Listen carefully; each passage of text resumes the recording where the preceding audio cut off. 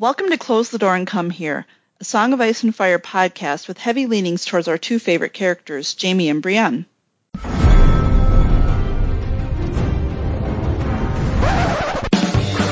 was a bear, all black and brown and covered in hair.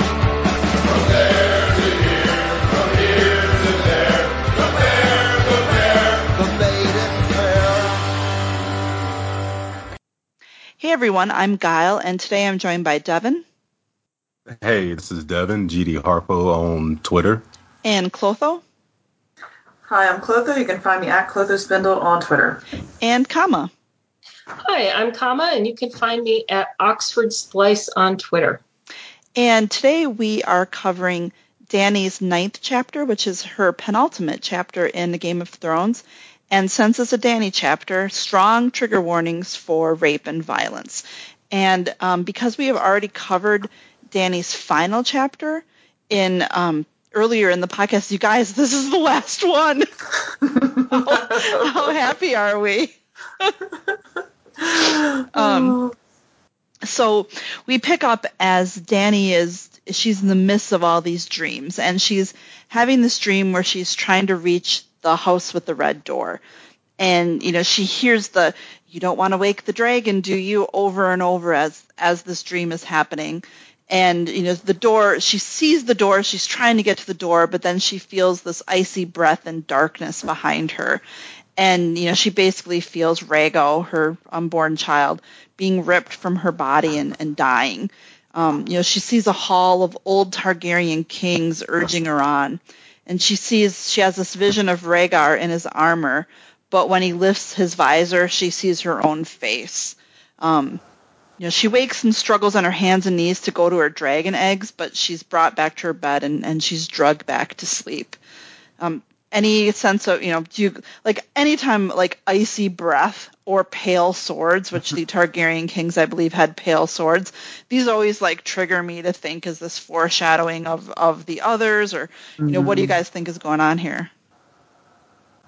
Or is it just literally she's going to birth dragons and also, ice zombies? There's always a part of me that wants it, because the funny thing with prophecies is you can interpret them any way you want. And I always have this subversive inclination to go with, no, it's literally what it is. That's all it is.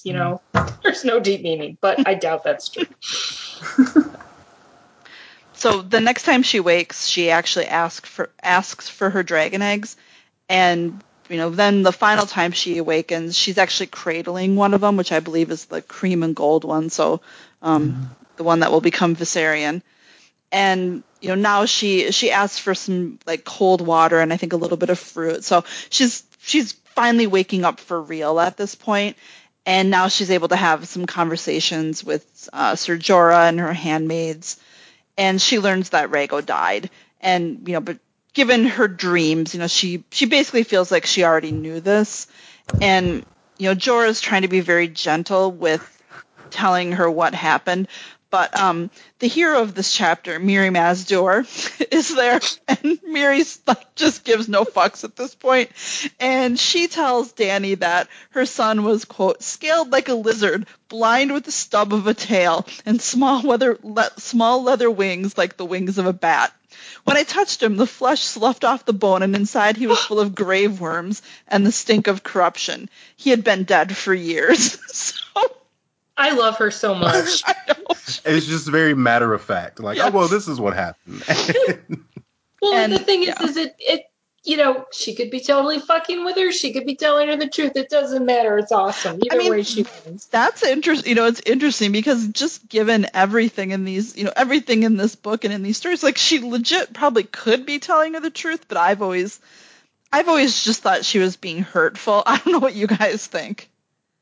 I think it does not matter, and she knows it, and it's awesome, and I doubt it's true. I mean, I didn't think it was true. It's just she's just, she hates, hates these people, and she's just going to get in her licks no matter how. And I think it's amazing. So did she? I mean, do you think she killed? Was she have poisoned the baby then, or so? What's going on? Is it some mystical thing? I don't think the baby looked like that, but do you guys think it was mystical, I don't or think she so. poisoned? I'm or she assuming poisoned her or something? Danny literally, had. I mean, she didn't carry the baby to term. I mean, there's all sorts of reasons why not. I mean, she could have done something. Oh, but I think it's the blood magic in the tent that did it. Yeah. That's what I thought, and I always thought that it did look like that. I didn't think she was lying. That was the take I always got. And Buck O'Hare on Discord actually asked, "What do you make of the dragon baby? Was it always monstrous or twisted, or was it twisted by Miri?" And I, like we just said, I do think it was the blood magic. Okay. That's how I always. So the baby was fine up until that point, but then she did some magic and messed. Yeah. Okay. I guess I'm just saying, I love that you can read it. No matter how you read it, it's great. So, Danny pushes back against this, and she says, no, she felt him moving inside her before Jor brought her into the tent, and that Miri killed him. And, she says, you warned me that only death could pay for life. I thought you meant the horse. And Miri just says, that's a lie, she told herself.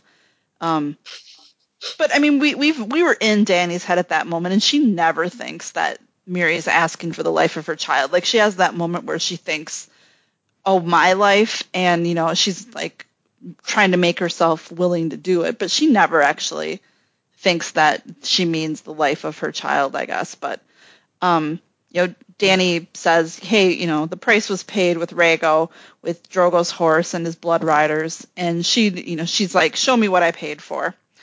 And, before this happens, she also finds out that the Khalasar is gone. And, several of the men declared themselves Khals, and Maego, who was one of them, took Eroe, who was the young girl that Danny saved, or that Danny rescued, I guess, and raped her, let other men rape her, and then slit her throat. So he's a nice guy. Danny vows revenge, and it's kind of funny because everyone's like, literally, with what army? They're the only people left in the Khalasar are like these people who are the most loyal to her, and then the old and the sick. So things have even gone more to hell while she's been sleeping. So they bring her to Drogo, and just from everyone's prior reactions, like, she's pretty sure this isn't going to go well. And he's basically in a vegetative state. They say, oh, he seems to like being in the sun, and if they put food or water in his mouth, he'll eat or drink it, but that's it. And Miri tells her, he lived, you asked for life, you paid for life. And there's a great little exchange I'm going to read. This is not life for one who was as Drogo was. His life was laughter, and meat roasting over a fire pit, and a horse between his legs. His life was a rock in his hand, and his bells ringing in his hair as he rode to meet an enemy. His life was his blood riders and me, and the son I was to give him. Mirri Maz Duur made no reply. When will he be as he was? Danny demanded. When the sun rises in the west and sets in the east, said Mirri Maz Duur. When the seas go dry and mountains blow in the wind like leaves. When your womb quickens again and you bear a living child, then he will return, and not before. So yeah, basically he's not going to return. And there's this, there's the other great passage. So at this point, Danny's really pissed, and she wants to speak to Mirri Maz alone. And, she's like, you knew what I was buying. You knew the price, and you let me do it anyway. Like, how could you do this to me? And, this is like Mirri Maz's big moment of triumph. And she just says, it was wrong of them to burn my temple, the heavy, flat-nosed woman said placidly. That angered the great shepherd. This was no God's work, Danny said coldly. If I look back, I am lost. You cheated me. You murdered my child within me. The stallion who mounts the world will burn no cities now. His Khalasar shall trample no nations into dusk. And, Danny's like, stop. So, I mean, Miri gets her revenge for them burning her temple, which we all knew was going to happen. But then, it's like that whole thing about if you could go back in time and murder baby Hitler, would you do it? Like, this is that that parallel for her. She knows this prophecy of this child, and she killed him before it could happen. So, like, it literally is the baby Hitler dilemma, which I think is just awesome. Yeah, she saved a lot of people in her mind. So, yeah. Well, and it's like that whole thing of, Miri Maz is the hero of her own story, and, she's the hero of her people's story if it's written, too. Yeah, well, what she said wasn't wrong. I mean, she was just telling the facts as they were. Well, right. I mean, I haven't been on many of the Danny chapters, but I've listened to all of the ones that you guys have covered, and the Dothraki are a culture that comes in and conquers and rapes and kills, and if you're fighting that, great. I kind of love how Danny's got this rose-colored glasses view of Drogo. I recognize she's a teenager and in the moment, and there's all sorts of trauma going on. But he's also the guy who was just raping her whenever he felt like it. And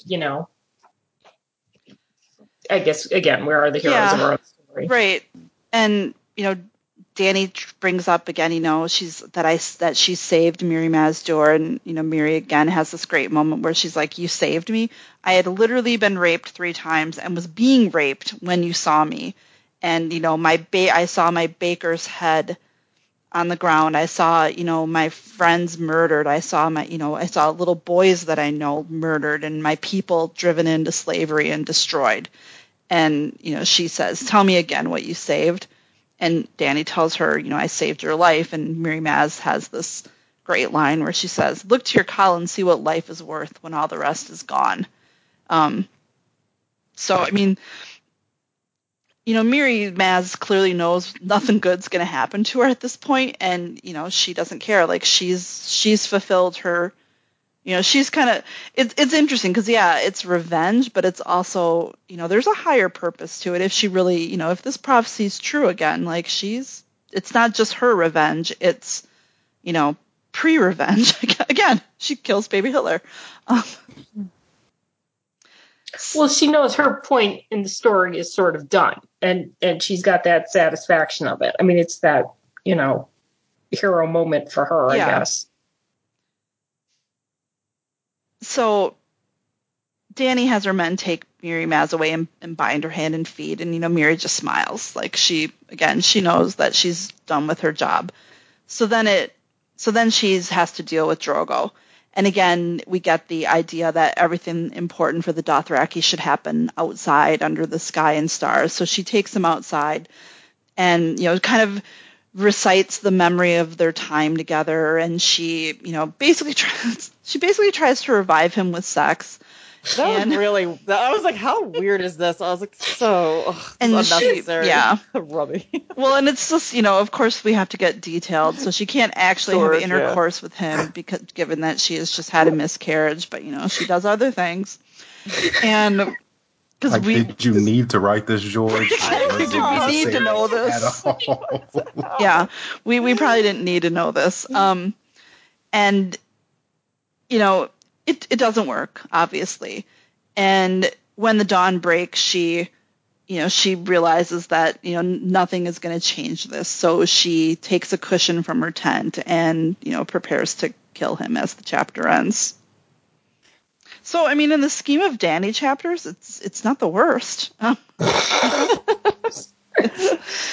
mean, and there's an element of the little guy wins. I mean, because think about it, she took out one of the most powerful, warriors, and their whole, it's gone. Like, it was, Danny was describing how they're just there's only under 100 left or something, like a handful of people.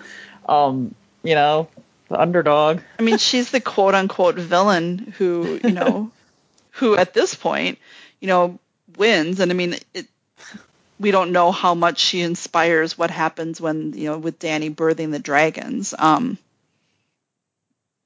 Which, a greater weapon of mass destruction than Drogo was ever going to be. Emotion, yeah. But, they're in Westeros, so. Did we have any more questions or comments on this chapter? Yes, so we had one more that it actually goes to Danny's last chapter, which we've already covered. But no more Mr. Bond one or the other. On Discord, asks Danny's hair burns away in the funeral pyre. Cersei and Jaime also lose their hair. Character rebirth, or does George have a pretty bald people kink? I think it's the latter. I mean, yeah, as far as like, it's an interesting question, and I'm curious what you guys think. Is the birth of the dragons a rebirth for Dany? Like, I don't feel like, I feel like it's like a culmination of her becoming, who she was going to be, but not necessarily a change per se. It's like straight up birth. It's, birth of the dragons as opposed to rebirth, but, just my opinion. And it sounds like she probably, who knows if she would have had a circumstance, like you were pointing out, like this initiated all this, what are the chances that the dragons would have come about without all this happening? Hatched anyway. Yeah. I mean, it seems like they might have, just given, all of her dreams along the way, and the fact that there's put them in fire somehow. Yeah. Well, and there's a point of this chapter too where, she is feeling all this heat, and she asks Jorah if he feels it, and he says no. And, is it in her head, or is it real? I mean, it seems like it's real since they did, become dragons. So there's that magic, there's that magic going on too. So like you're basically like, it's a link between the Targs and, the dragons, and without the one, there's not the other. Yeah. I mean, that's kind of, again, if we get into all the conspiracies, there's a reason that Illyrio gave people who are actually Targaryens dragon eggs, or, you think there's probably a reason. And here we go. Any other comments or questions on this chapter before we put Dany to bed? The only thing is, I always love, like, again, we kind of know, we don't know for sure, but like that thing about, Mary Masdur lists that list of like, impossibilities, and then mentions Dany's womb quickening in that list of impossibilities, from which Dany then interprets she can never have another child. And it's sort of perfect, because that could just be another mindfuck, or it could be true, it's just, and I kind of love that again with this character. I like how George is kind of playing with this sort of. Yeah, because it could be the magic. It could be once she was forced into the magic, forced her into labor, then it did something to her biologically to make her, or it could just. But she's just basically telling her this, and Dany, like, all right, we've already introduced the whole blood magic thing and the monkey's paw, version of Jorah. So it's just sort of it's like a chef's kiss as far as like Mary Masdur is concerned, because again, either way, she kind of wins, because Dany takes this to be true. Yeah. Yeah. I feel like I don't even, I don't know if it's magic or if it's just, Dany's future is to, help save the world and then die. Like, and she's, just not going to get pregnant because she's going to be dead, not because of, not because of any particular magic. But yeah, it'd be interesting if it was just another, like, a lie just to, like, hurt her, but, which I feel like, Miri is certainly enjoying. She's, it's like they really, unfortunately in this show, they really kind of flattened her as a character, when really this is like the mustache twirling villain having the time of their life moment, really. She should just be killing it right now. And they really, the character was so one note. Yeah. Yeah. Yeah, unfortunately. All right. Well, if you would like to contact us, you can email us at closethedoorand@gmail.com. You can find us on Twitter at DoorPodcast, or you can, how else can you find us, you guys? You can send us a Tumblr message. You can find us on Tumblr. You can at Close the Door and Come Here. You can support our podcast on Patreon at Close the Door and Come Here. And Find us on iTunes, on Stitcher, on Podbean, everywhere you listen to your favorite podcasts. And with that stellar closing, I am closing the door. Get out.